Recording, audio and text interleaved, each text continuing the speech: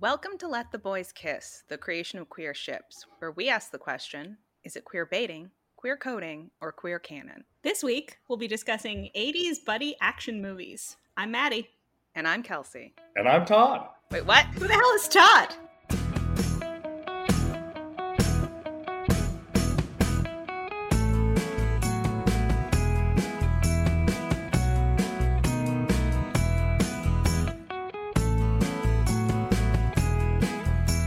We announced this at the end of our last one, but if anybody didn't hear, we have a stranger among us, but only to you. He is a friend of mine. Kelsey met him not that long ago, but he's a listener of the pod, and he came to me with an idea for this episode, and I thought it was a delightful idea, and we didn't want to just steal it from him, so here he is, joining the combo. Happy to be here, Todd? I'm happy to be here. Thanks for having me. I want to specify I consider you both friends. Thank you. Oh. Yeah, no, I'm excited. This is my first podcast experience, I guess I'll say, but I am going to watch what I say because I do plan on hosting Jeopardy at some point in my career. So if you could say really offensive stuff during this, that would probably help you get hired. Just hot takes, because I think the pendulum is going to swing back and that it's going to be like, he's not offensive enough to host this game show. Yeah. So I'm just preparing for that. I think that is our future. So 80s buddy action movies is what we are calling this episode. We're broadly considering any movie, two-hander ensemble with two guys who have, chemistry in some sort of macho action movie from the 80s era. Yeah, it's going to be another one of our sort of grab back episodes that we've done before. And we're also throwing in a movie from 74 and 95 just to see if there's any shifts that happen. It's important for people to have context. So yeah, we watched a long list of films for this one. I don't know that we need to run through them all right now, but we all watched all of them. So Todd, kick us off because this was all your baby, this episode. Sure. Yeah, like you said, we're doing one from the 70s. It's just kind of like, where did it start? So I wanted to throw in one from there. And then we threw in one in the 90s that I think goes with the motif that we're talking about. And then also that one specifically goes into another topic that we're going to discuss, which is the aspect of race within these buddies. I chose this topic because I had looked at some of the other ships that had been discussed on this podcast, and I thought that they've been pretty recent. I think that this is a good way to go back a little bit, and I think it's just glaring and it needs to be discussed. And so while researching this topic, I read a chapter of a book, Buddy Films and Gender Identity, Representing the Bonds of Masculinity by Jody Mason. So basically, in the 60s and 70s, there was civil unrest. Oh, I've heard of it. Yes, with second wave feminism and the civil rights movement, white middle-class men felt disenfranchised. I'm not sure if that sounds familiar. When don't they? So in response to everything that was happening there in the 80s, post-Vietnam, you have the Reagan globalism and the glorification of capitalism that gives you Gordon Gekko, but it also gives you like the cartoonish idea of masculinity that is Arnold Schwarzenegger and Sylvester Stallone. So, and it's like kind of happening now where white middle-class men also feel disenfranchised. And that's why Kumail has to do all those sit-ups. Oh my God, poor Kumail suffers for everyone. It comes in waves, and we're kind of reliving this a little bit. And that's why you'll see Trump's face over Sylvester Stallone's body, because it goes full circle. So just some trends mentioned in this chapter. In the 70s, there was a focus on the mentor buddy movie, like Thunderfoot and Lightfoot, excuse me. Thunderbolt and Lightfoot. I promise you we're going to say that every which way that is not correct through the course of this episode. That's a movie, which we will discuss later.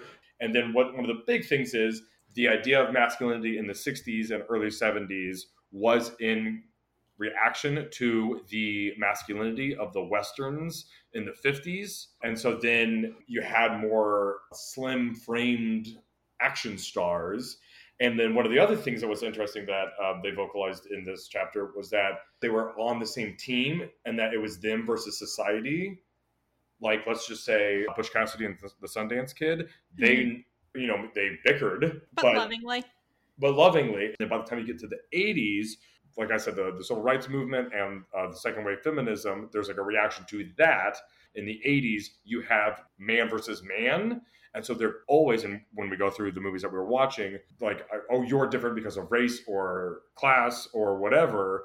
And therefore it is us against each other. And then by the end of the movie, they maybe get along. But it absolutely is a reflection of the time which I thought was super interesting. And then, so there was creating a divide, and then they were vocalizing homophobia in these movies of like, oh, like, we got to quit meeting like this. And so one of the quotes here from the book was, the films reinforced the incompatibility of the masculine ideal of the 1980s and homosocial intimacy through the use of paranoid references, which only highlights the homoerotic tension.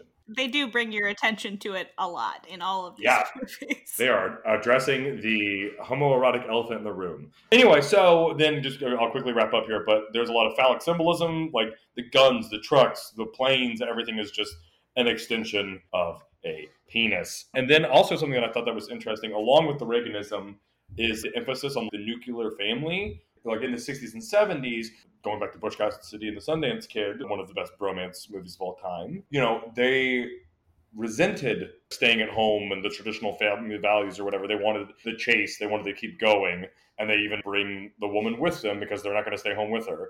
And then she leaves and they stay together. They sure do. They make their choices known. I think this is me signing up for the Butch Cassidy and Sundance whole episode just on that. Hey, I would do it. I love it. But then in these 80s movies, it's always they're trying to get back to my wife, or you killed my wife, or like, I just got to get back to my wife and kids, and that's all that matters. But then instead of being with their wife and kids, they're only with their male friends constantly. Yeah. So basically, to sum it up, there's just overt cartoonish masculinity that's being displayed here. It's a lot of shirtless dudes with cutoffs, and they're just sweaty, and they're like shaking because they have a penis, also known as a machine gun, in their hand, and they're just making them shake their muscles. In slow motion. And it's like, my favorite part is that there's the hypermasculinity of it, and they're perpetuating traditional values of masculinity and family and patriotism and nationalism. But what I love about it is that it's so gay.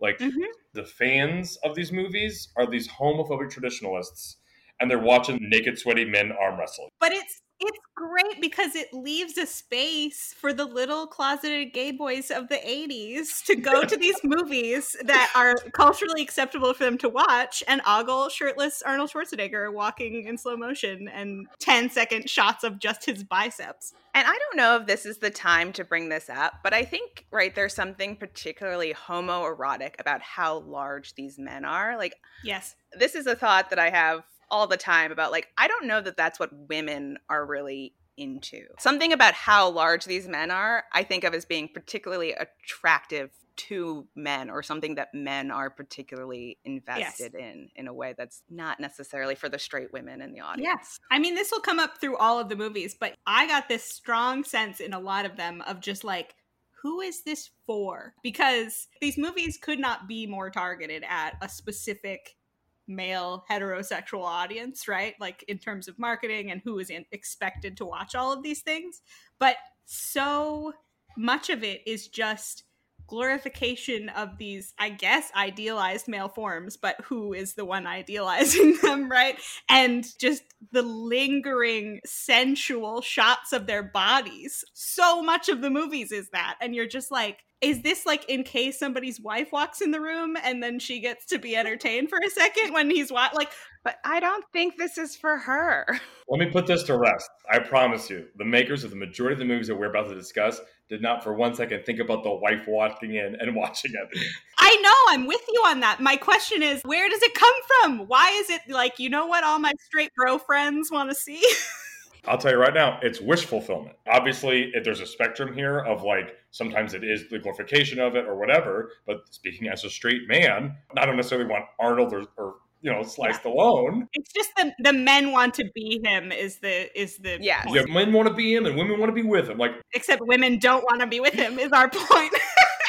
You're telling me that that's actively unattractive, or that's not ideal in a hypothetical part? You're throwing a lot of shade. Sure. No, but I mean, I think for a lot of people, it is on the more unattractive side of the scale. I don't think that they're that's the ideal male form, but I would settle for less. I think they're it's a lot.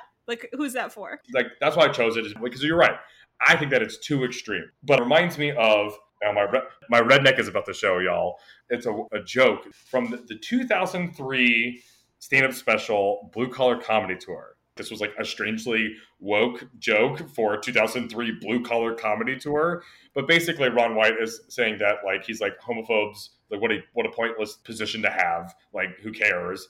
And then in the joke, he's talking to a friend of his, and he's basically telling his friend, he's like, "Hey, we're all gay. It just is like to what degree you're gay." And the guy's like, "Yeah, that's bullshit. I ain't gay at all." And he's like, "Yeah, you are. I can prove it." And then he goes, "Fine, prove it." And he goes, "Well, do you like porn?" And he goes, "Yeah, I love porn, you know." And he goes, "Well, do you just watch scenes with two women?" He's like, "No, I like watching a dude and a chick, you know, have sex." And he was like, "Well, do you like it when the guy has a flabby, half flaccid penis?" And he goes, "No, I love hard throbbing cock." And he's like, "Oh, interesting. Did you know that about yourself before you just said it out loud?" So it's like that idea of just like, I'm not gay at all, but I love to watch these sweaty dudes shaking muscles when they're with the machine guns. It's hilarious to me. That's why I chose it. Let's dig into the movies. Wonderful. So let's take it back to the 70s. Yes. First one, and I will say correctly this time, is Thunderbolt and Lightfoot. Is in 1974. While stealing a car, free-spirited drifter Lightfoot, played by Jeff Bridges, crosses paths with legendary thief Thunderbolt, played by Clint Eastwood, in the midst of his own escape. Thunderbolt's old partners in crime, Red and Eddie, believe he double-crossed them after they robbed a Montana bank vault several years ago. After Thunderbolt successfully pleads his innocence and is let off the hook, Lightfoot rallies them together as a group to rob the very same bank again. So this definitely feels very 70s. It was a very young Jeff Bridges, and Clint Eastwood was playing the old man. Clint Eastwood has been playing the old man since 1974. Clint Eastwood is 1,000 years old. So I had you guys watch this. What did you think generally? And I guess, what did you think of the obvious ship, which is Eastwood and Bridges, or Thunderbolt and Lightfoot, he said correctly one more time. Very nice. Nicely done, sir. Kelsey, you want to take it off? Sure. I like this movie. You know, it's a heist. You can't go wrong with that. Jeff Bridges is great. He got nominated for an Oscar for this role, which is very interesting. But yeah, this was definitely an interesting watch and an interesting one to start off with. Lightfoot takes a liking to Thunderbolt right away. I was saying to Maggie before we record the podcast, over and over in my head since I watched it, I just can't get the scene out of my mind where like they're together and then Thunderbolt is going to leave and Lightfoot yells at him across the street, "I want your friendship." And I'm like, this is it is a direct quote. No, I absolutely.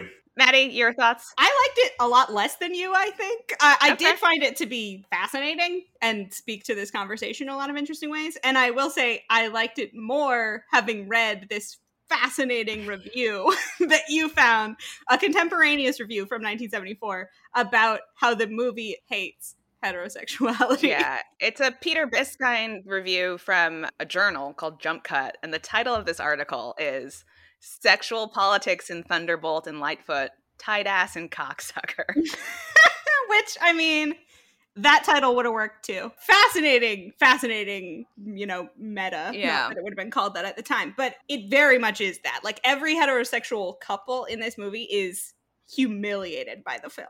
And like any guy with an attraction to women is totally made fun of for that. And like reading it in light of that did make it really interesting to me. But at the time, like watching it, it's tough because, you know, it's so misogynistic. There's a lot of it that's painful to watch in a like 70s kind of way.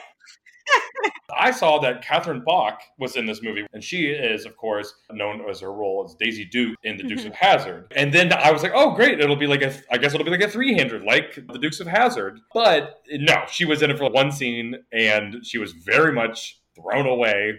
Who was she? She's one of the women that they sleep with at the beginning. Oh, she's one of the prostitutes. Remember how you forgot about any women being in it at all? The scene that didn't need to exist where they got hookers? I knew there were the two prostitutes. Because I think it is relevant as well that Thunderbolt has sex, but he doesn't seem to be enjoying it at all. Having a good time. He gets bullied into it by Lightfoot, and then he's like, oh, I guess I have to sleep with this woman right now. Did you enjoy Jeff Bridges' performance, Maddie? Jeff Bridges is delightful. Here's what I'll say. Jeff Bridges, so charming. He's giving it his all. He is trying so hard to connect with Clint Eastwood, and I will say this, you cannot connect with Clint Eastwood. But yeah, I mean, Jeff Bridges is there just like flirting up a storm, and Clint Eastwood is just like, okay. There's two things that happen in this movie that happen in a lot of these, which is one, direct reference to like, oh, people might think we're gay or whatever. It's like, oh, we got to stop meeting like this or whatever. Mm-hmm. And then the second thing is, for way longer than I had anticipated, Jeff Bridges is in full drag. And he looks good, man. He does. He looks good. Great legs. I liked his wig. Good wig. And it's not just that he's in drag, but he and Clint Eastwood act as a couple from like a lot of the length of the scene where he's in drag. They're undercover as a straight couple post heist. And let's not forget that, there's a history of cross-dressing in comedy, like for comedic effect, right? Like your Milton Berles, right? People could get arrested for cross-dressing in public and then go turn on one of the 3 channels that is on their TV and watch Milton Berle in a dress. And This is in 1974. We're not that far removed from that, right? It is a fascinating era from which this film emerges. I think there's something else interesting too happening. So there are these 2 other characters that they hook up with later in the movie, Red and Eddie, as you mentioned, Todd, in the intro. And the Red character keeps being like, but he's my friend. I'm friends with him. Oh, he has his experience in the war. It randomly turned halfway through into a four-hander. Yeah, and I think like there's definitely a reading of this movie where Red and Thunderbolt had an intimate relationship, and now like that's the level of jealousy he's experiencing for Lightfoot. And that also is a great point, because that is a motif that happens all the time. And this is not one of the movies that we're going to discuss today, but like even Rambo, right? Mm-hmm. The whole point of it was that he was going back to like connect with his war buddies, and not to dismiss every war friendship as homoerotic. And by the way, we'll get to it in Commando. Well, Thunderbolt and Lightfoot. So that's the 70s. That's where we're starting. That's what we are going to contrast potentially the 80s films with. All right. AO3, you guys want to go into that? Yeah, so we're going to talk about AO3 with each of these examples. Not a ton of fic throughout this whole episode, just saying that up front. I don't think people will be surprised. No, this one has 3 total fics. They are all / one of them is in Japanese. Hell yeah.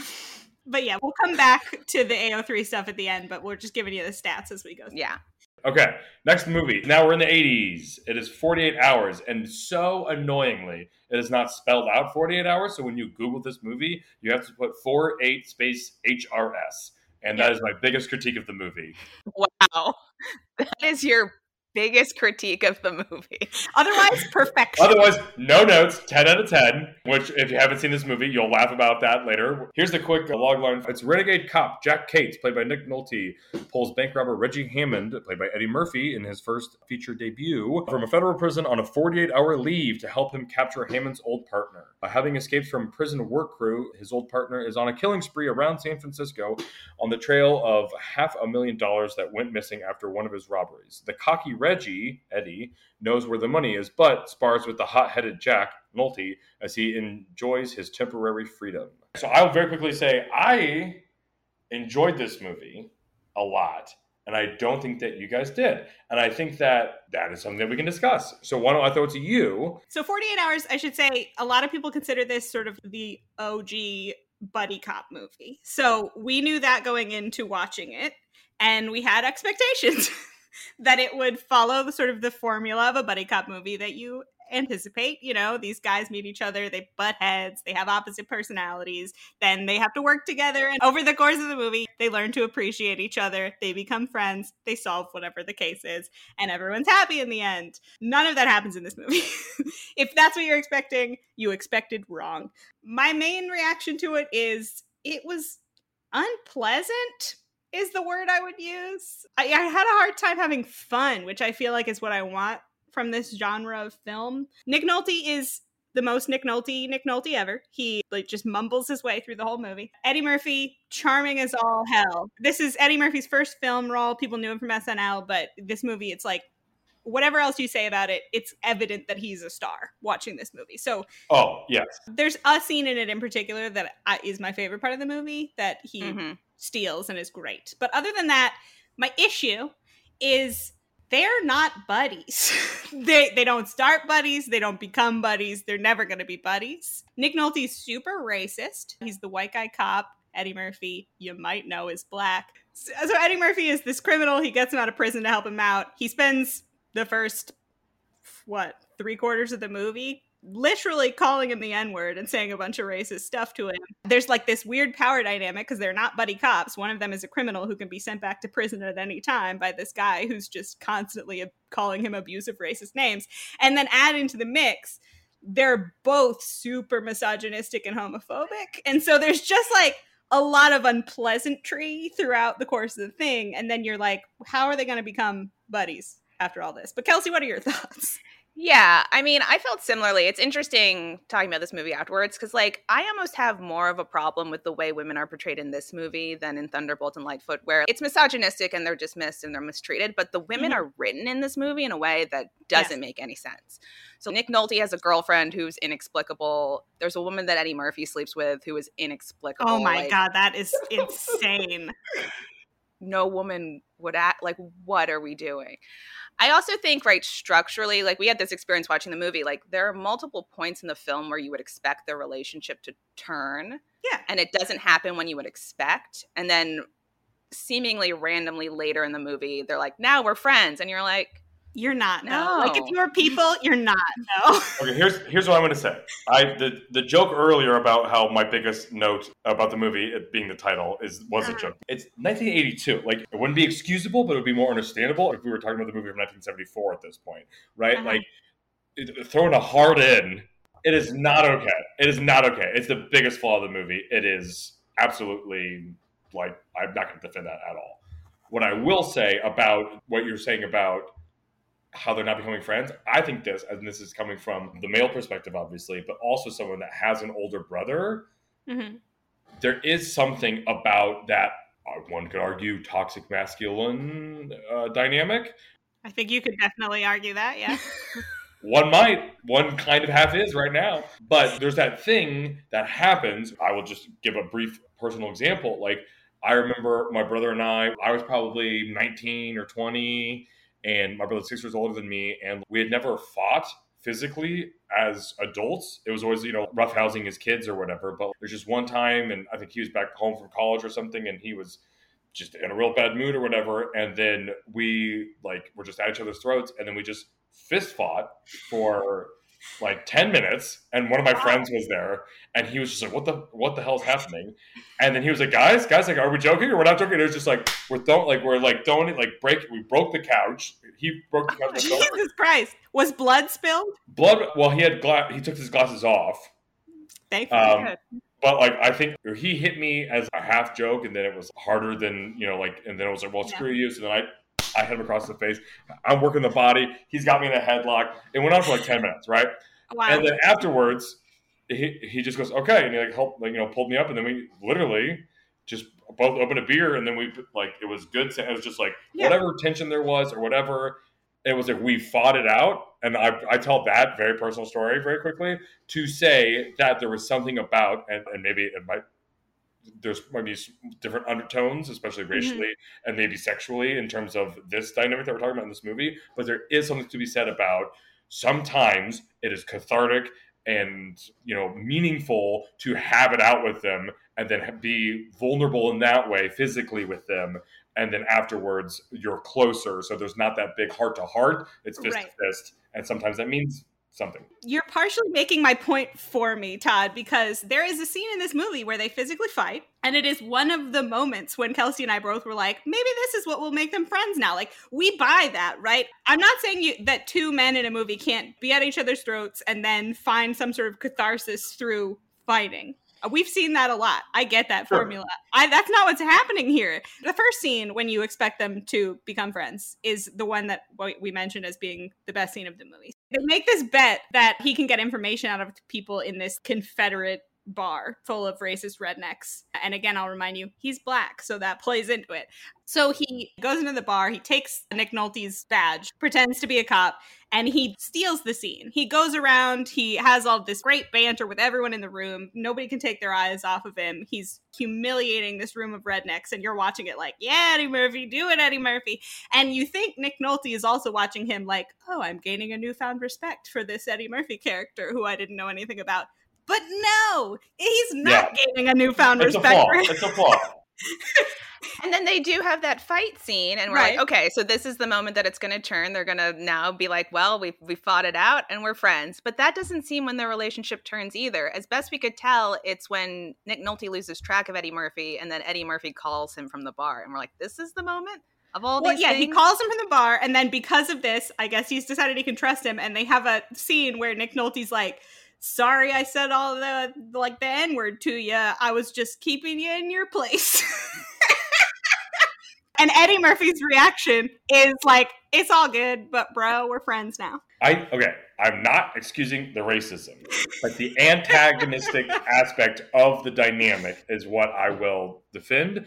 I just think it's the simple shift of them having that conversation directly after the fight. Like, that makes the movie substantially better. Right. I fully agree. I agree with that. AO3, there's nothing there. There's nothing on AO3 for 48 hours. On to the next. Okay. So Rocky III, one of the greatest 80s bromances, which is Rocky Balboa and Apollo Creed. So the logline is, having become the world heavyweight champion, former working-class boxer Rocky Balboa is rich and famous beyond his wildest dreams, which has made him lazy and overconfident. In a double whammy, he loses his trainer and father figure, Mickey, and then has his title stolen by the arrogant, menacing challenger, Clubber, played by Mr. T. Turning to his former adversary, Apollo Creed, played by Carl Weathers, for help, Rocky struggles to get his old fire back. Now, I'll ask you this question, which is, overall, have you seen and/or are you a fan of the Rocky series? And then additionally, very quickly, what did you think about this one in particular? I think it's my turn to go first. I have seen Rocky 1. I like Rocky 1 a lot.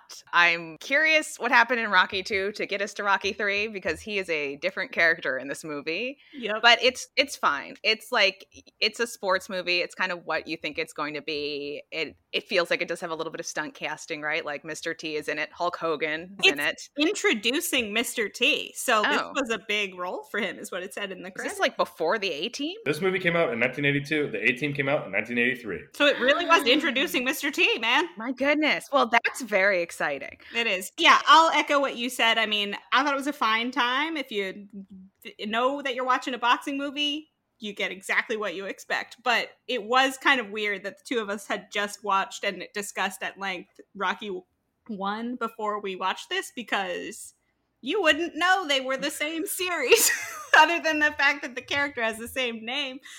They have to escalate it, but it eventually becomes a caricature of itself. And then Rocky 4 is very much in Rocky 3, where it's just like ridiculous and fantastic. Rocky 5 is absolutely unwatchable. Then you get back down to the more grounded, is the word I'm looking for, in Rocky Balboa. And then with the Creed of it all, you get into the perfect combination. And then also you're continuing this bromance through, spoiler alert, Apollo Creed's son, played by Michael B. Jordan. But anyway, so we'll get into it very quickly. So in the first one, Rocky Balboa fights Apollo Creed. He doesn't win, but he goes the distance. And then in the second one, they fight again. It's a rematch. And then he beats Apollo Creed. And then in the third one, which is one we're discussing now, he's the champion, and now he has to like figure out what his career is now that he's on top. And then he has to go back to the person, former adversary, as the logline said.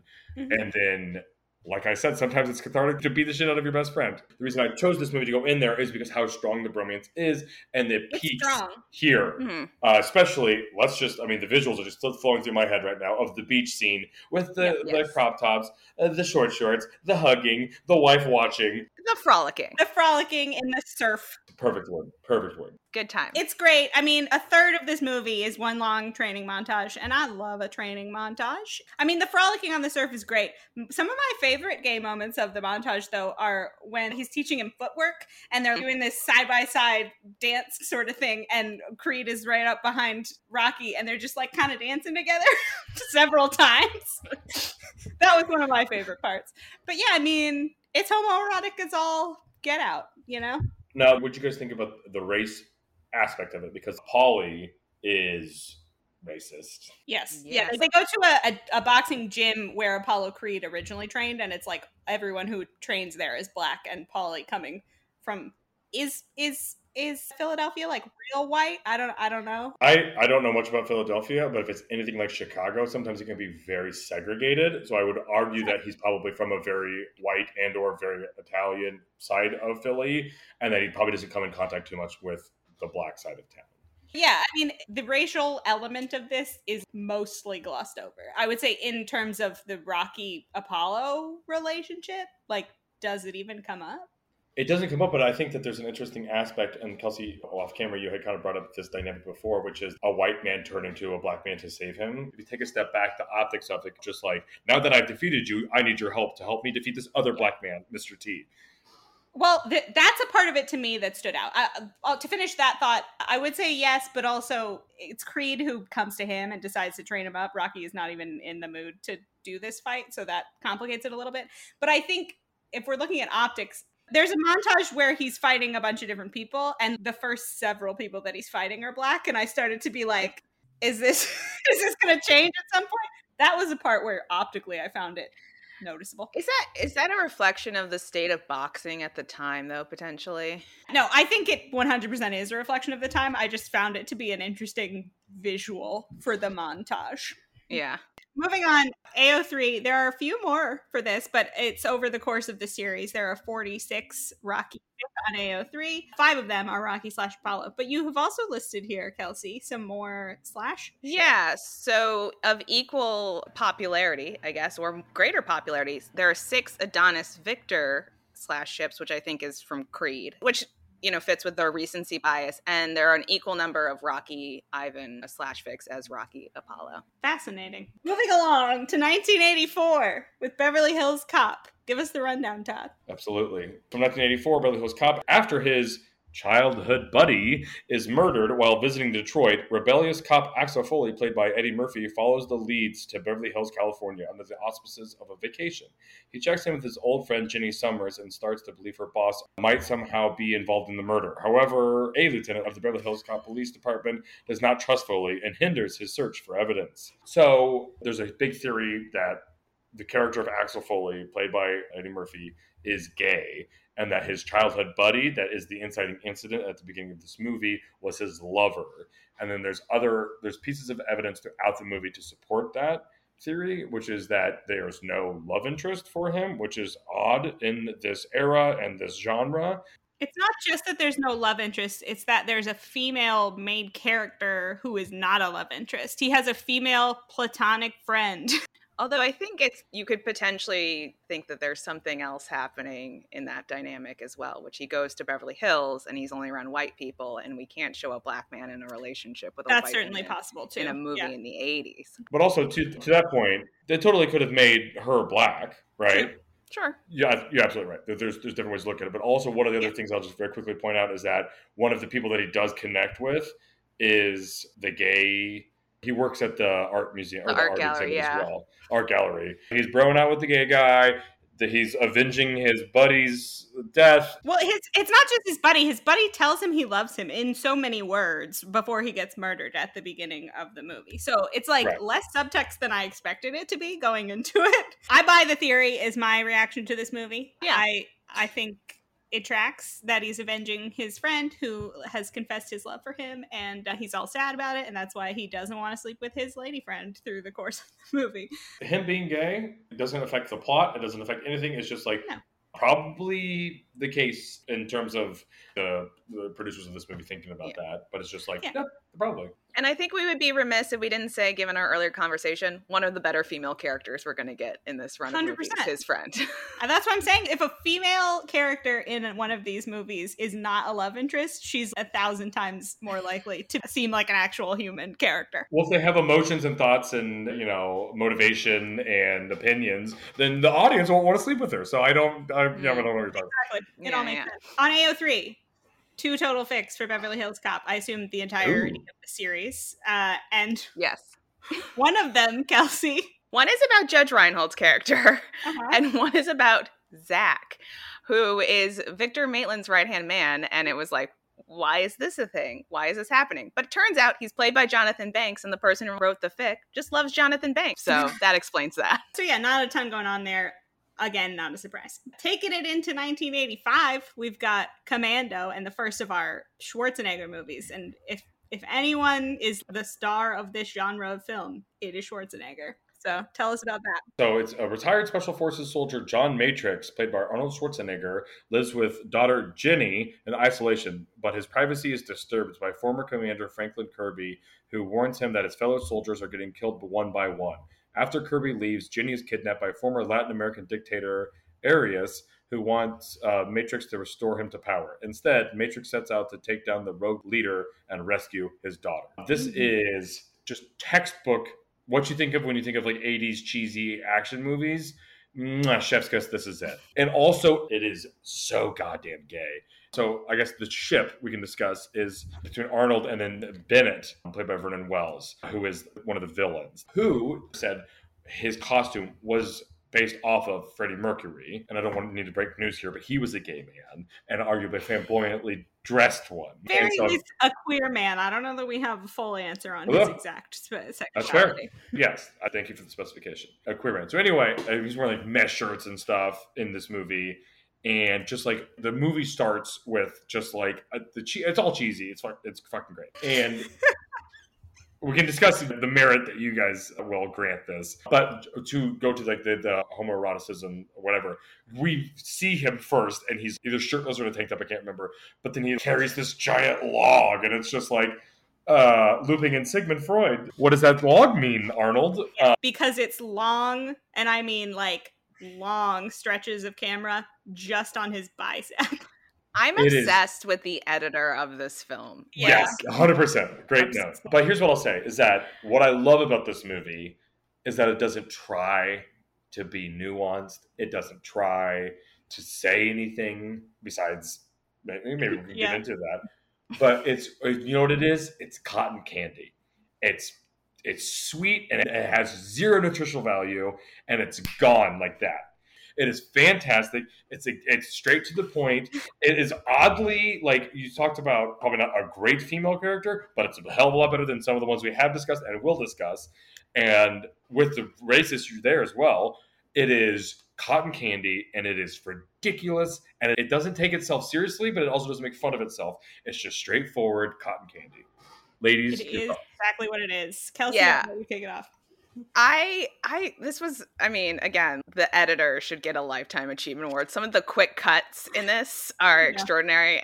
Really interesting to watch because you're going through, and it is a buddy movie, but his buddy is this woman that he's with the whole time. And so you're watching, you're like, so is she going to be a love interest for him? Because I think 99% of the time, that would be the case. But as you're watching it, you're like, no, the villain, Bennett, is obsessed and in love and felt rejected by him. And he got kicked out of their unit. Arnold kicked Bennett out of their unit and Bennett didn't take it well. No. And again, watching it and being like, so why aren't they trying to do something with Arnold and the person helping him is again, like we have a white man and a black woman and we're not showing that in a movie for 1985. Mm-hmm. But then very strangely at the end of the movie, there's a little indication that maybe they're going to end up together. And it's like at the end, they rescue the daughter and the daughter comes and hugs this woman she's literally never seen before. And it's like, they're a family. How did that happen when there was no romantic tension? Very strange. I have something for you guys, which is direct quotes from this movie. To set up the scene, Bennett, the villain, has the daughter at gunpoint, and then Arnold has a knife. He does not have a gun. But here is the line. Arnold says, "Come on, let the girl go. Just between you and me, don't you deprive yourself of some pleasure. Come on, Bennett, let's party." To which Bennett replies, "I can beat you. I don't need the girl." Then, cut to very quickly after, they tussle and whatever. Then, he has a gun on Schwarzenegger, and he says, "John, I'm not going to shoot you between the eyes. I'm going to shoot you between the balls." Then, Arnold takes some pipe and throws it through his body, and then steam goes through his torso, and Arnold says, "Why don't you let off some steam?" Woof. I need a cold shower after just that line reading. Yeah. Death by penetration. Yeah, it's gay. It's like exactly what you expect. It's the entire conversation we're having at the beginning of this, where it's like, who's this for, gentlemen? Well, and if you thought that Clint Eastwood was a brick wall, Arnold Schwarzenegger is a concrete slab to work with. So I don't know how much method acting he was doing, but at least the actor that played Bennett was absolutely playing it gay. 100%. I buy it. On AO3, there's only one fic, and it is Cindy / Matrix, who's Schwarzenegger. Yeah, Schwarzenegger and his lady friend. Actual speed rounds now, people. Running Scared, 1986, starring Gregory Hines and Billy Crystal. It's Ray and Danny, played by Gregory Hines and Billy Crystal, are two Chicago police detectives hot on the trail of a drug kingpin. They manage to nab the drug lord, but the bus is messy and the two are suspended. While vacationing in Key West, Florida, they decide to retire from the police force and open up a bar together. But when they return to Chicago and find out that Gonzalez has been released on bail, they vow not to quit the force until the dangerous dealer is behind bars for good. This is probably one of the less known movies that we're discussing today, and it was kind of funny. I liked it. I hadn't seen it before, but it was on my list of buddy cop movies to watch. And I think that some things didn't age well. I will say that police misconduct is rampant. And that's also kind of a bit of an irony in the traditionalism of the 1980s action movies, which is just like, lawmen are good. And like almost every one of our lawmen here break all the rules. Well, but that's how we've gotten where we are. We've created this whole genre of lawman who is good because he has the right morals, but doesn't actually follow any of the law. And that's not uncommon. But yeah, I mean, it's Billy Crystal and it's Gregory Hines. Like, they're a fun time. And they're kind of the buddiest of all the buddies in this list of movies, I think. They're straight up best friends, spend all their time together. They remind me a lot of Starsky and Hutch because they hit on women together for no reason. They'll find a woman and both hit on her at the same time. And you're like, what's going on here? Looking for threesomes. They go to South Beach together. They're rollerblading around. That's the gayest part, is when they're rollerblading in South Beach together. There's a 20-minute inexplicable scene. It's not inexplicable. It's the whole point of the movie. We actually were very disappointed they did not retire to South Beach at the end. That is the greatest flaw of this film. Well, the greatest flaw in the film is that there's not the South Beach Running Scared 2. Right. 100%. Why are they not retired in Florida? Is it South Beach? I thought they were in Key West or something. Yeah. Oh, sorry, you're right. It's Key West. But yeah, they were going to retire and start a bar and roller skate together for the rest of their days, and they should have done it because choosing to instead be a cop in Chicago sounds like a real fucking bummer. Gregory Hines died in 2003. Otherwise, I would love to see a 2022, I guess, Billy Crystal, Gregory Hines, like old gay couple that used to be cops together in Chicago, owning a bar in Key West. On board. Come on. That would be great. Billy Crystal would crush that. They also are very comfortable just being in each other's lives. Like, there's a scene towards the end of the movie where Billy Crystal needs to save his ex-wife, and he just walks into Gregory Hines' apartment as he's having sex with a woman, and Gregory Hines is like, okay, let's deal with your problem. Yeah. There's not even a moment of him being like, hey, why are you walking in here? He's just like, oh, Billy's here and he needs my help. Okay. It's not that there are no boundaries, or I guess it is that there are no boundaries, right? It's like, just walk in, absolutely, I'm not going to be offended at all. They also drive on the L for 15 minutes on a car. It's awesome. I've never seen a chase scene on L tracks. It was cool. I think you're right. It's lesser known, but people should watch it. It's fun. Totally. I think that's what I like about it. Had it been really popular, I would have nitpicked it more, but I'm like, this is fun. I hadn't heard of it. We didn't even talk about the race aspect of it either. And like I said, Chicago is very segregated. So that is an interesting aspect that they don't lean into, where they aren't at ends with each other. It is the day of old of the buddy movies where they are just from beginning to end on each other's side and they're buddies. Yeah. Nothing on AO3 for this one, unsurprisingly, because I assume none of you have heard of it. Someone should write an epic fic of them retiring to Key West. Yes, fix the ending, guys. Well, and I guess the question is, could there be a sequel? Yes, if like Gregory Hines' son is played by somebody, and then now he has to do that, right? Oh, yeah. Now he has to open a bar in Key West. It will also be Michael B. Jordan is going to be the son of Gregory Hines. I would love a movie where he has to open a bar with Billy Crystal. Well, no, he doesn't have to open a bar. No, I want that to be the plot of it. Gregory Hines' like condition of Michael B. Jordan's inheritance is that he open a bar with Billy Crystal in Key West. And then Billy Crystal and Gregory Hines' son, played by Michael B. Jordan, also hit on women collectively. Together. Absolutely. And they roller skate around in half shirts. Yeah, yes. And short shorts. And roller skating is back right now. They're on TikTok together. What a dream. Yes. And we're moving on from one of our least known movies to perhaps our most known movie. And spoiler alert, my favorite movie of this batch. All right. Following the death of his wife, Los Angeles police detective Martin Riggs, played by Mel Gibson, becomes reckless and suicidal. When he is reassigned and partnered with Roger Murtaugh, played by Danny Glover, Riggs immediately clashes with the older officer. As they encounter increasingly dangerous situations, Riggs and Murtaugh begin to form a bond. Riggs' volatile behavior might just help them apprehend the criminals, if it doesn't kill them both first. This is probably the textbook of buddy cop. Don't get along by the end of it, antagonistic. There's the race, there's the family values, there's the class. It has all the elements. It has all the elements, and also fantastic performances by both of them. I mean, just across the board. And I will die on this hill that Mel Gibson should have gotten nominated for an Oscar for this movie. I wouldn't have been mad about it. He got cast in Hamlet because of the scene where he puts the gun in his mouth in the trailer, because that appropriate, is scene. Powerful.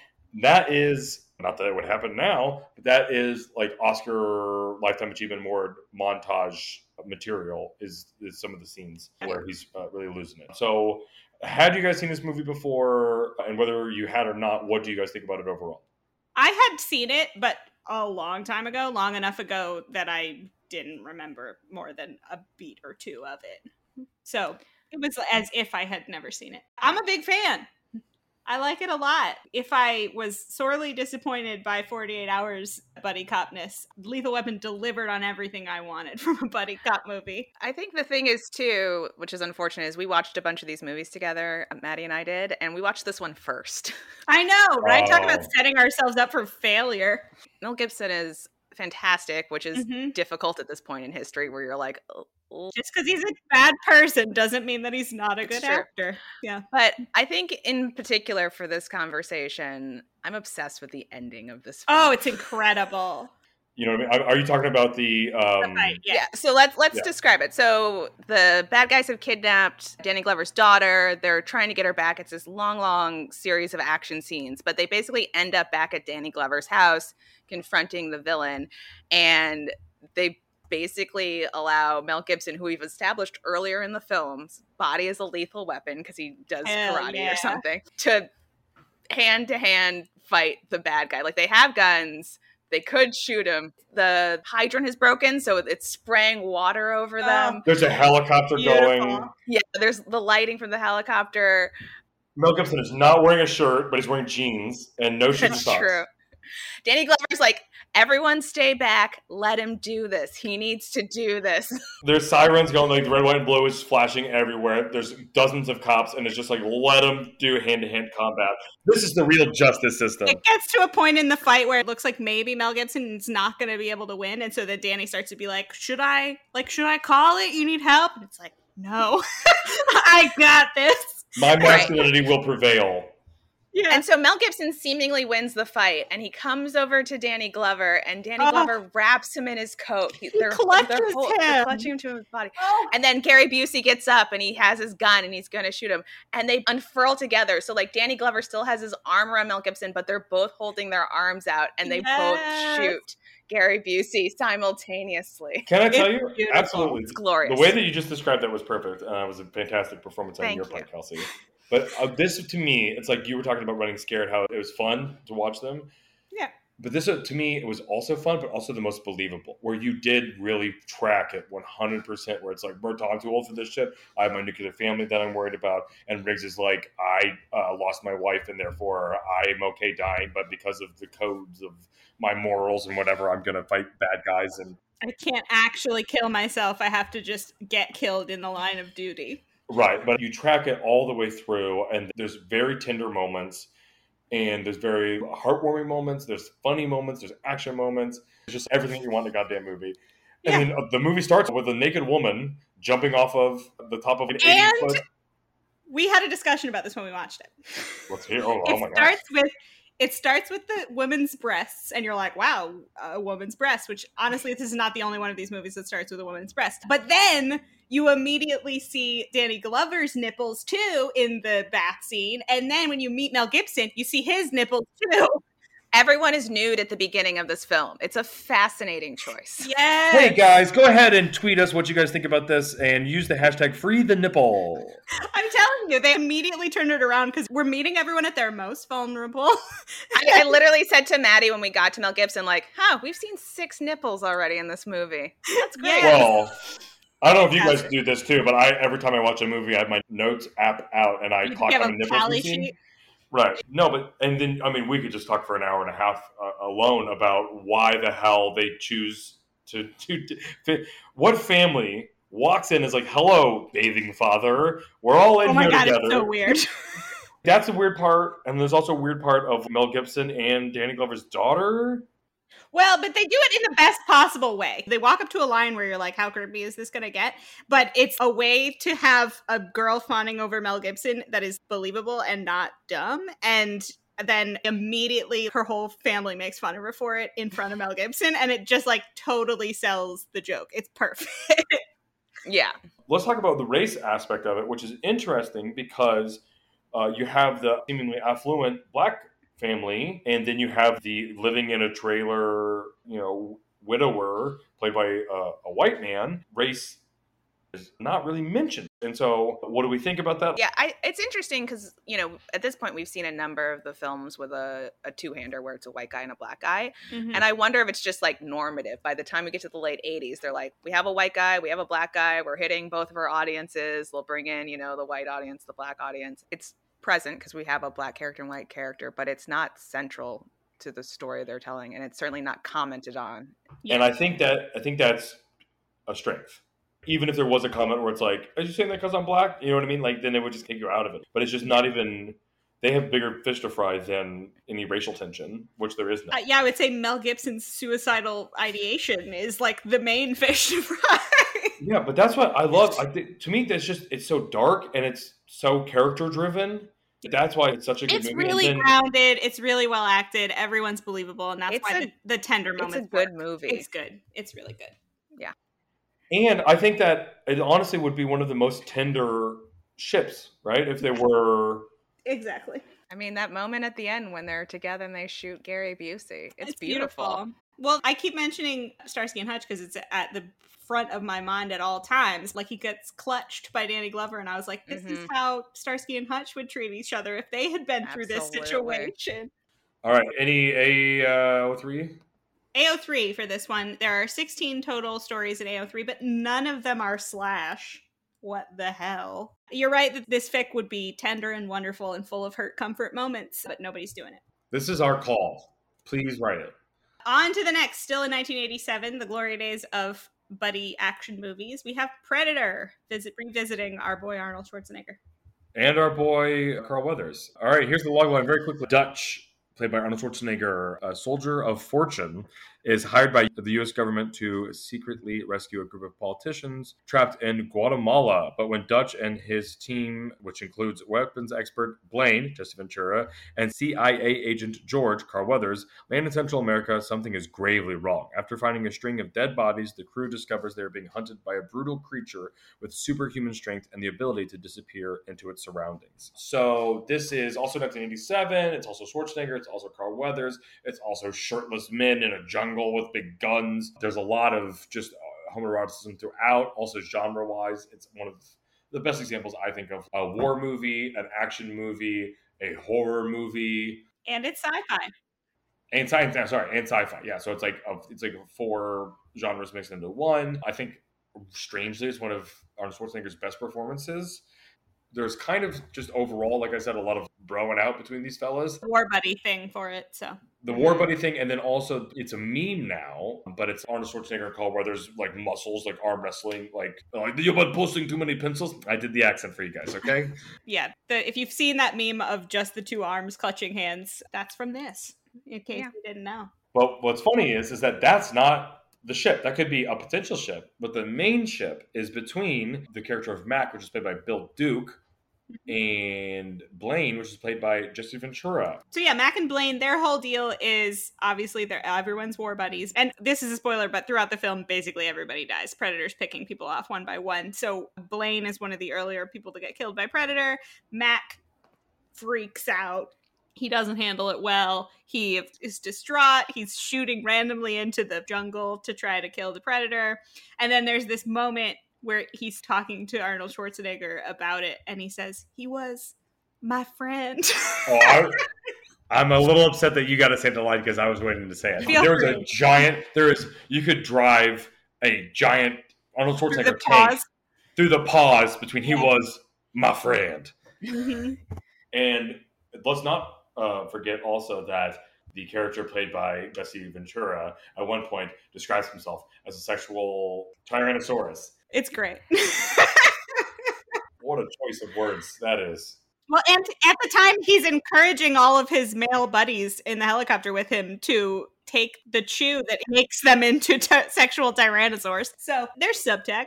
Yeah, it's real gay. And it's nice. It's one of those tragic, he lost his quote-unquote friend, and he's real sad about it. And that's why war buddy things are always so homoerotic. Here's my question for you guys. What movie do you like better, Commando or Predator? Predator. Yeah, I think Predator is a much better movie. It doesn't have the editor from Commando. Huge flaw. Every movie should have been. But I think Arnold is better in this movie also. Here's what I'll say. And I think that I like Commando more because I'm not a big sci-fi guy. I'm not a big horror guy. And this obviously leans on that a lot. Like, we haven't even discussed Predator in this because I really wanted it just to be an action movie. I will tell you who did appreciate the presence of Predator, and it is the fic writers in this fandom. It 100% is. Yeah, that's a great transition. There's 48 total fics over the Predator original series franchise, which is from 87 to 90, and all of the romantic or sexual fic is about the Predator itself. Oh my god. Yeah, so that was an interesting find in AO3. Unsurprising, I think, knowing how the internet works. And yeah. On to the next, 1988. We've left 1987, and we're talking about Midnight Run. Another comedy. And this is also, it's a buddy one, obviously. It's also one of the hardest comedies instead of action, but there is a little bit of action in there. When Eddie hires tight-lipped bounty hunter Jack Walsh, played by Robert De Niro, to locate a mob accountant named the Duke, played by Charles Grodin, and bring him to LA, Eddie tells Jack that the job will be simple, or a midnight run. But when Jack finds the Duke, the FBI and the mob are anxious to get their hands on him. In a cross-country chase, Jack must evade the authorities, hide from the mob, and prevent the Duke's erratic personality from driving him mad. This is textbook buddy comedy. This one is more, they're at odds. I think that there's less homoerotic sexual tension in this one. You say that, but I'll tell you about a fic later that disproves it. Oh my gosh, I love it. I think this is just on the list because it needs to be included. I like him a lot. There's a subtlety to it. It's not super laugh out loud funny, but I think that Robert De Niro is funny. Like, it's not a surprise to me that he went on to do more comedic roles because there's just something naturally, like, his timing's so good and he's just delightful to watch. Before Robert De Niro became a caricature of Robert De Niro, this is prime Robert De Niro. It's exactly what you expect from him. He sounds like him. He acts like him. It's exactly what you want. And he is taking the character very seriously, and he's playing the straight man pretty much. That's why it works, I think. There's an emotional honesty to the movie where they get kind of vulnerable with each other in an interesting way, and that's where, to me, the interesting shippiness is to be found. I thought it was great. This is definitely one of my favorites of this bunch we're talking about. It's good. So AO3, not a ton going on. There are 5 fic, which is maybe more than I would have expected. And that's more than I would have expected. They're all slash, and I teased, but I will be talking more about one of them later. But for now, let's move on to 1989's. We're reaching the end of the decade. Tango and Cash.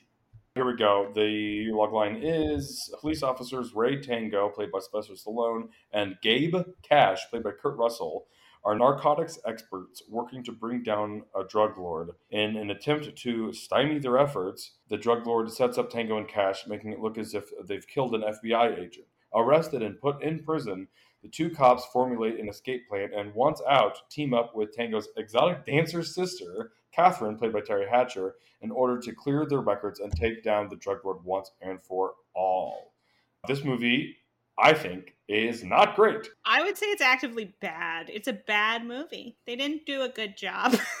And it's not so bad it's good. No. It's just It's almost there. It's almost so bad it's good. close. I agree. It's almost even more upsetting because it's almost so bad it's good. And if it had just been a little better but still not good, then it would have been more forgivable. But it's like, you look at Sylvester Stallone in the glasses. The glasses are a bad choice. I mean, he can do glasses. We've all seen Rocky 1. They're great glasses. Stallone cannot play this character. He's like this rich investment guy who also is a cop and wears these ridiculous tailored suits and these glasses that are supposed to make him look like a smart guy who does investments, I guess, is what the glasses are for. It's a terrible character choice. And then Kurt Russell's supposed to be the fly by the seat of his pants guy, which is, believable. I think they were trying to give them opposite characteristics so that they could clash in a way, but it doesn't quite line up. No, absolutely not. It's not like Stockbroker is opposite of Wild card guy. That's not even my biggest critique of the movie. My biggest critique is for the second third of this movie, it becomes a prison movie. And it's like, that's not what I want. Why was this the choice? Well, and also it doesn't make any fucking sense how they end up in prison in the first place. Like, it's a bad movie. Which is a great transition to the shipping of it all, or at least the homoeroticism. I'm going to read you, I'm not going to do a Sylvester Stallone accent as much as you guys want me to. If only. Mm-hmm. But I'll do a line reading now of their interaction where they are discussing what they will do now that they are in prison when the two of them are naked in the showers alone together. The shower scene's wild. At one point, they're discussing, whatever is going to happen. I can't believe we got set up. And then Kurt Russell bends over, and Sylvester Stallone, the joke being, or whatever, the motivation that he's playing is, what are you doing? What's happening? As in, are you going to start performing oral sex on me now? Cash? And then Kurt Russell calms him down and says, don't flatter yourself. And then he looks down at his genitals and says, Pee-wee. And then Sylvester Stallone responds, well, I don't know you that well. And then he goes, oh, by the way, don't worry, someday the other one will drop, referring to his testicles. Mm-hmm. In direct reaction to that, Kurt Russell says, well, attaboy, tripod, keep talking. And then he says, okay, Minnie Mouse, which is funny because he calls him Pee-wee and then he calls him tripod. So what are we really supposed to believe about the size? It's confusing how big it is. Intentionally vague, I think. There's another trope here, which is the use of drag. And I guess now this is really why we did this podcast. Who is hotter, Jeff Bridges or Kurt Russell in drag? Bridges is beautiful. It's Bridges. Yeah. I think he has a better wig, to be fair. It's true. Kurt Russell doesn't have the right things going for him. But yeah. I agree. It was Jeff. Yeah. All I can say is Patrick Swayze made the right choice doing Roadhouse and not this movie because he doesn't deserve to be in this garbage. But don't worry, because he does drag with Wesley Snipes later. Exactly. Yeah, we do get him in drag, and Roadhouse rules. Roadhouse rules. Anything else to say about this? AO3? Let's talk AO3. Okay. There's 9 total. Yep. All slash. I mean, it only makes sense. That is the end of the 80s, people. We made it through, but we would be remiss if we did not bookend our 70s movie with a 90s movie that I think is going to bring some of the themes we've discussed back together. So that film is 1995's Die Hard 3. Take it away, Todd. So there was discussion of other ones that we could have done. So there's Bad Boys or Rush Hour or other ones. And any of those would have been a good example. But I think that they're the through line of people being at odds because of class or race or other issues. And also, I think it's just an interesting, we're talking about the, evolution of this genre and how Die Hard kind of had to reinvent itself by becoming Lethal Weapon in its third iteration. So I chose this one to be the bookend because I thought that it did a lot with race. And here is the logline for the third installation of Die Hard with a Vengeance, 1995. Detective John McClane, played by Bruce Willis, is now divorced, alcoholic, and jobless after getting fired for his reckless behavior and bad attitude. He is called back into action, however, when a cryptic terrorist, played by Jeremy Irons, takes New York City hostage in a lethal game of Simon Says and refuses to speak with anyone but McClane. Teaming up with a street-savvy electrician named Zeus, played by Samuel L. Jackson, McClane dashes through the city trying to stay one step ahead of a murderous plot. I am going to say a hot take, which is this is my favorite Die Hard. Oh. That is a hot take. I like the first one, fine. I hate the second one, and the other ones are not even noteworthy. This is probably my favorite Die Hard. I'll say I hadn't seen it before, and I really liked it. Samuel L. Jackson, of course, is always additive. He's a great time. He's so cool. He's so funny. And I'll let Kelsey give her reaction, but when we wrap around to the race conversation, I think there's interesting stuff that happens in this one. Yeah. So I love the original Die Hard. Yeah. That's one of my favorite action movies for sure, if not just one of my favorite movies. I did not like this one as much. I found the sort of the riddle structure of it to be kind of hokey, I guess. Okay. Hokey is maybe the word I'm looking for. It didn't work for me super well. But yeah, no, Samuel Jackson is great. I enjoyed his character. I enjoyed him with Bruce Willis. To bookend the race conversation with how we started in 48 Hours and how we proceeded through the middle, I think it's interesting that there's this journey. Obviously, in 48 Hours, race is at the forefront of their relationship, right? It is the main point of conflict for them. It's there through the whole movie. It is ever present. And that is a huge part of the movie. As we go along, you sort of get to a point where we talked about, like, there are movies, Running Scared and Lethal Weapon, black-white partnerships completely unremarked upon. It becomes this background thing to how the movies are. Everyone expects there to be a black-white partnership because that's just how we do our action movies now, and they don't have to say anything about it. And then I think it's interesting that we get around to this place where race is a part of the relationship between Samuel L. Jackson and Bruce Willis in this movie. It's like, that's how they meet. This guy is trying to fuck with Bruce Willis. He doesn't know who he is. He is planting bombs around the city, and he calls and insists that Bruce Willis show up in this neighborhood in Harlem in his boxers wearing a sandwich board that says "I hate N-words," just as an effort to get him killed by the people in this neighborhood in Harlem. And Samuel L. Jackson is an electrician who has a shop in the neighborhood, sees this guy show up here not knowing why he's there, and comes over to de-escalate the situation, and then ends up dragged along for this ride. I think, to me, the ickiest part of this was what felt like we're living in a post-Rodney King world, or post-LA riots. Obviously, this movie takes place in New York, but as a culture and as a society, it is kind of a hot topic, right? In 95, we're coming right out of that. And so I think that there are some racially charged themes happening, right? And it really felt like a white man's idea of what an angry black man is. Of like, don't trust whitey type of, like, you know what I mean? Like, and it's just, it's like, it's because I'm black, isn't it? It's like, it's such a white person writing a black person thing. That joke in particular is very much a white person writing a black And character. it's just like, they were really shoehorning it in. And it just, to me, that was the ickiest part. And I do agree, Kelsey, about it's not a perfect movie. And maybe I just am like jaded because I'm such a Lethal Weapon head and everyone loves Die Hard so goddamn much that I'm like, I don't love it as much as everyone. So I think maybe that was why I think that I say that this is my favorite. I mean, it can be your favorite. Yeah. And that's another line of like, what's the better movie and what's your favorite movie? I think that probably Die Hard 1 is the best movie. And then this is my favorite. But anyway, to me, what's funny is because it was so clumsily done, and also because it was in 95 and not 74 or 82. This, to me, felt the ickiest in terms of race. This movie feels ickier to you than 48 Hours? Because they were taking a stance on it, and it was very clear what they were trying to do. But it was like they were trying to come up with some ideology of Samuel L. Jackson's character here, and it just wasn't clear because they weren't really thinking about it. They were just trying to write a stereotypical angry black man that was concerned about race and didn't trust white people.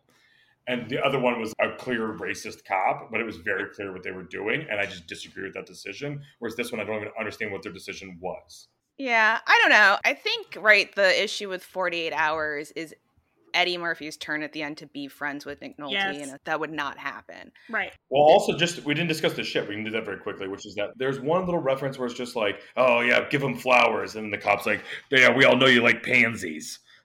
That's the one, like, I don't even remember Groner, I don't remember a gay joke. But, like, there's not really much physical stuff, or once Jeremy Irons is introduced to the audience, we kind of stay on him a lot. It really shifts to where the second half of the movie, half of it is Jeremy Irons and half of it is these guys. And then every once in a while, we're getting a lot of these. I don't even know any of those actors' names. I kind of recognize some of them, but it was like, why aren't we spending more time? How is henchmen a lot? Yeah, a lot of henchmen. But I would say that this is maybe one of the weakest ships between these two. but it is important in the idea of The buddy. evolution of the Right. buddy cop movie. Yeah, I think the pacing of the movie doesn't allow for a lot of moments of quiet connection between the two characters, and that's kind of agree. what we're Well, because missing. they're scrambling the whole damn time. Yeah. So Yeah, it's like they're it literally really is running like they're around going to the the next city. thing. I mean, there's a clock ticking on a bomb for the length of the film, so. Yeah. Fanfic. Yeah, 602 across the franchise. Oh wow. Mhm. Yeah. But 2 are John/Zeus. The vast majority, 532 slash fics between Matt Farrell and John McClane. And it turns out Matt Farrell, I don't know, is Justin Long's character from Die Hard 4, 2007. come on, internet, get your shit together.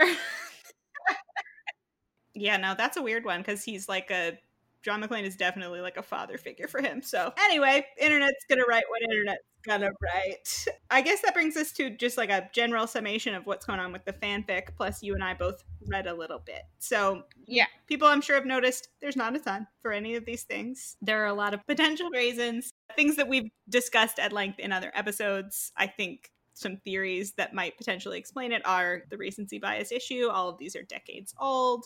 Well, we talked a lot about race in this one. So as we know, the presence of a non-white character drastically reduces the chances of there being a lot of transformational work about it. A lot of these are comedies. So we did a whole comedies episode about how people aren't writing fic about comedies. Also, they're all movies. And I find generally there's just smaller fanfic.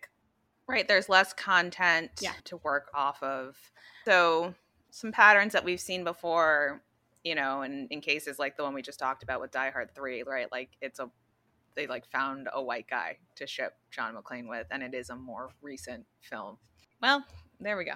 What fic did you read, Maddie? I read a pretty delightful fic from the Midnight Run thriving fandom. As we said, there were 5 total fics. They're all slash. Most of them, as you find in these little tiny itty bitty fandoms where there's a couple of fic, they're like a few hundred words, not a lot's happening.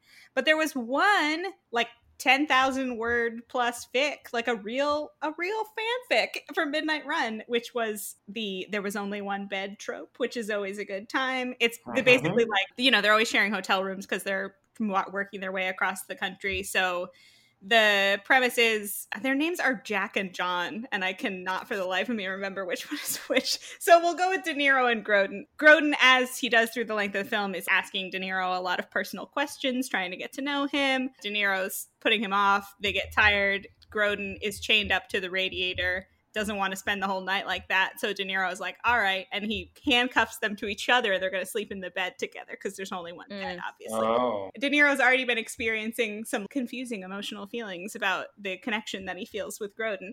And then in the bed, the lights are off. They're still talking to each other. Grodin makes a move on De Niro. De Niro is into it. But then he finds out that Grodin is trying to sneak the handcuff keys. Classic Grodin move. And so he's all pissed. The two of them physically fight while they're still handcuffed to each other. And then they kiss. On the bed? No, they get out of the bed. And then they fight. And then they kiss. And then the run through of it is De Niro's getting annoyed that Grodin keeps saying that he's going to die, which is kind of a runner in the movie. Grodin is like, I'm obviously going to die if you deliver me. And De Niro's like, why do you keep saying you're going to die? You're going to be fine. And so he's trying to convince him that he is going to protect him from the mob boss. And then by the end, Grodin does admit to him that he kind of believes that he will protect him, but he says it after De Niro has already fallen asleep. So that's the end beat of it. But it was cute. So they kiss, and then what? Nothing else transpires. Well, there was like the beginnings of a hand job in the bed, but then it didn't go well. There you go. Grodin was sneaking the key, but the emotional catharsis of it is Grodin believes that he cares about him. I can't believe you were going to tell us about the hand job. I believe they call that burying the lead. It's That's noteworthy. The lead for you? No, it's not the lead, but it's noteworthy. Yeah, okay. Well, there you go, Todd. That's what happened in the fic. What did you read, Kelsey? So I read all of the Thunderbolt and Lightfoot fic that was in All English. of them? All of them. So as I mentioned, there were Pause. I didn't say what the fic was. I mean, we'll post it later, but my fic was called My Word is My Bond, but so are these handcuffs by Sir Robin 126. Thank you, Maddie. So yeah, one of them was in Japanese. The other two were really short. So one is called Probably Safer Together. Both of these are by a writer called Fake Bodies. Love that name. And the other one is called Fabulous Face. And interestingly enough, both of them are from the perspective of Thunderbolts. And at least in one of them, he explicitly but Lightfoot is straight. So it can't ever be. Thunderbolt thinks Lightfoot is straight? Yeah. So one of them is a real micro one about him telling Lightfoot that he has a fabulous face and being like, oh, should I have said it? And he's like, no, it's all good that I said it. And then Probably Safer Together, they end up sharing a bed as well because Red has attacked Lightfoot. And he's like, I feel safer in the bed with you. But I think that's one where he's like, Lightfoot will never be mine. Even though Lightfoot has been hitting on me for the length of the film. Like if you were going to cast any of them, as any of them as gay and unrequited, for it to be Thunderbolts. Well, I guess he does seem like the repressed one, right? Like that's true. Yeah. Right. Kelsey, I have to ask you a question. And I didn't think that I was going to have to ask this question, but Madeline made me believe that I do. Were there any hand jobs that you're not mentioning? No, there were no hand jobs. Too short. Okay. Too short for hand jobs. No kisses even. That's two hand jobs down from me. Does he does he confess his feelings? Does anything come of his unrequited? Well, that's a shame that he doesn't ever get to confess. Yeah. I mean, they're very short. So yeah, that's buddy action 80s movies. That's a lot of them. We've said a lot about a lot of movies, but is there more to say? Is there a theme? Well, I guess, and I kind of teed it up, sometimes it regresses and it progresses in terms of the physicality of the men, the masculinity of the men, the expressed homophobia, the misogyny. For better or worse, it kind of ebbs and flows. And then I think that every movie is in reaction to itself, right? Very clearly, Die Hard 3 would not exist if Lethal Weapon wasn't such a successful franchise. And then, obviously not all of these were the cartoonish Sylvester Stallone, Arnold Schwarzenegger body types, but you can see that in a lot of it. And I think it's very interesting.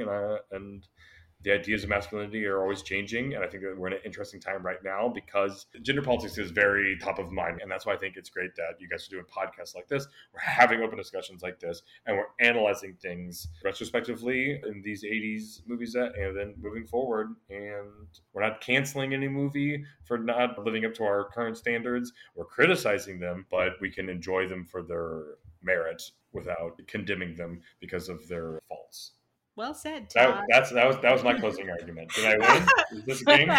You won. Yeah, you won. It's I'll do all the points and they don't matter. This is exactly. Who signs it anyway? You got 1,000,000 points for that, Todd. I hope that pleases you.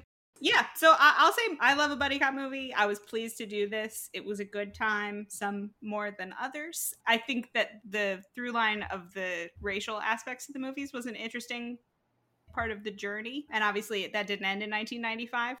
The evolution of the black-white partnership, right, like that is still very much going strong today. But yeah, I thought this was a fun time, even though I had to watch Tango and Cash. Yeah, I mean, my final thoughts, I think, are a little bit in a different direction, thinking about these movies through the lens of our podcast. And right, we went through the quick listing of why we think there's not as much transformative fic around these things. And I think they're probably all true. But we've covered some older fandoms as well. And so, I think the lingering question in my mind is, we know transformative fandom is primarily created by not men. Yep. And so what is the hook for not men that's missing in these movies to engage them in the way that we've seen them engage with Starsky and Hutch? And, we talked a lot about the comedy episode and the potential impact of comedic distance, the potential impact of the actors not being quite as attractive.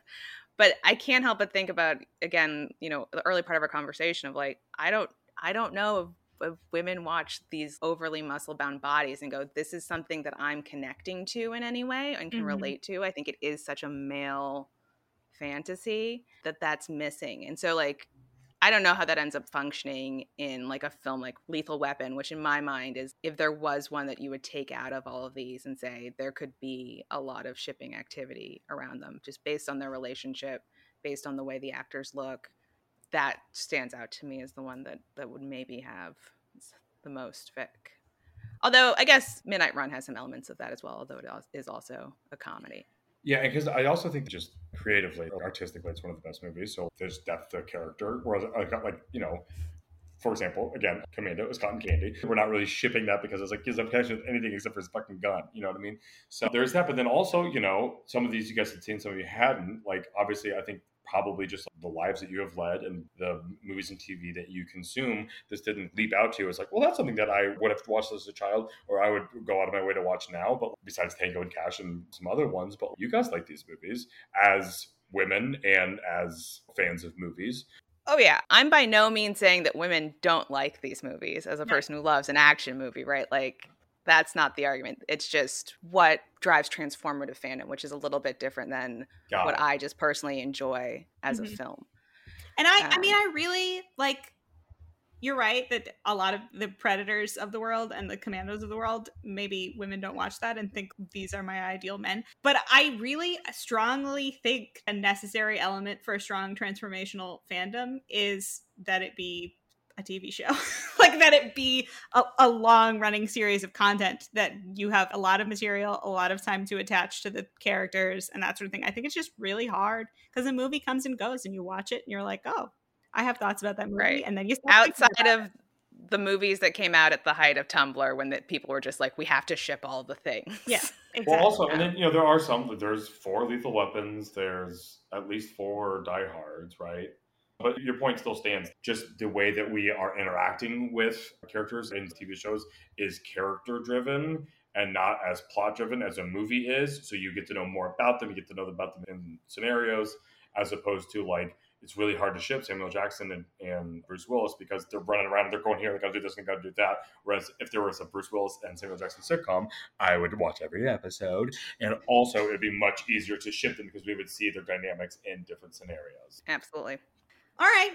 Wow. Great thoughts, everyone. Well done. I think we all won, even though Wait a minute. This is bullshit.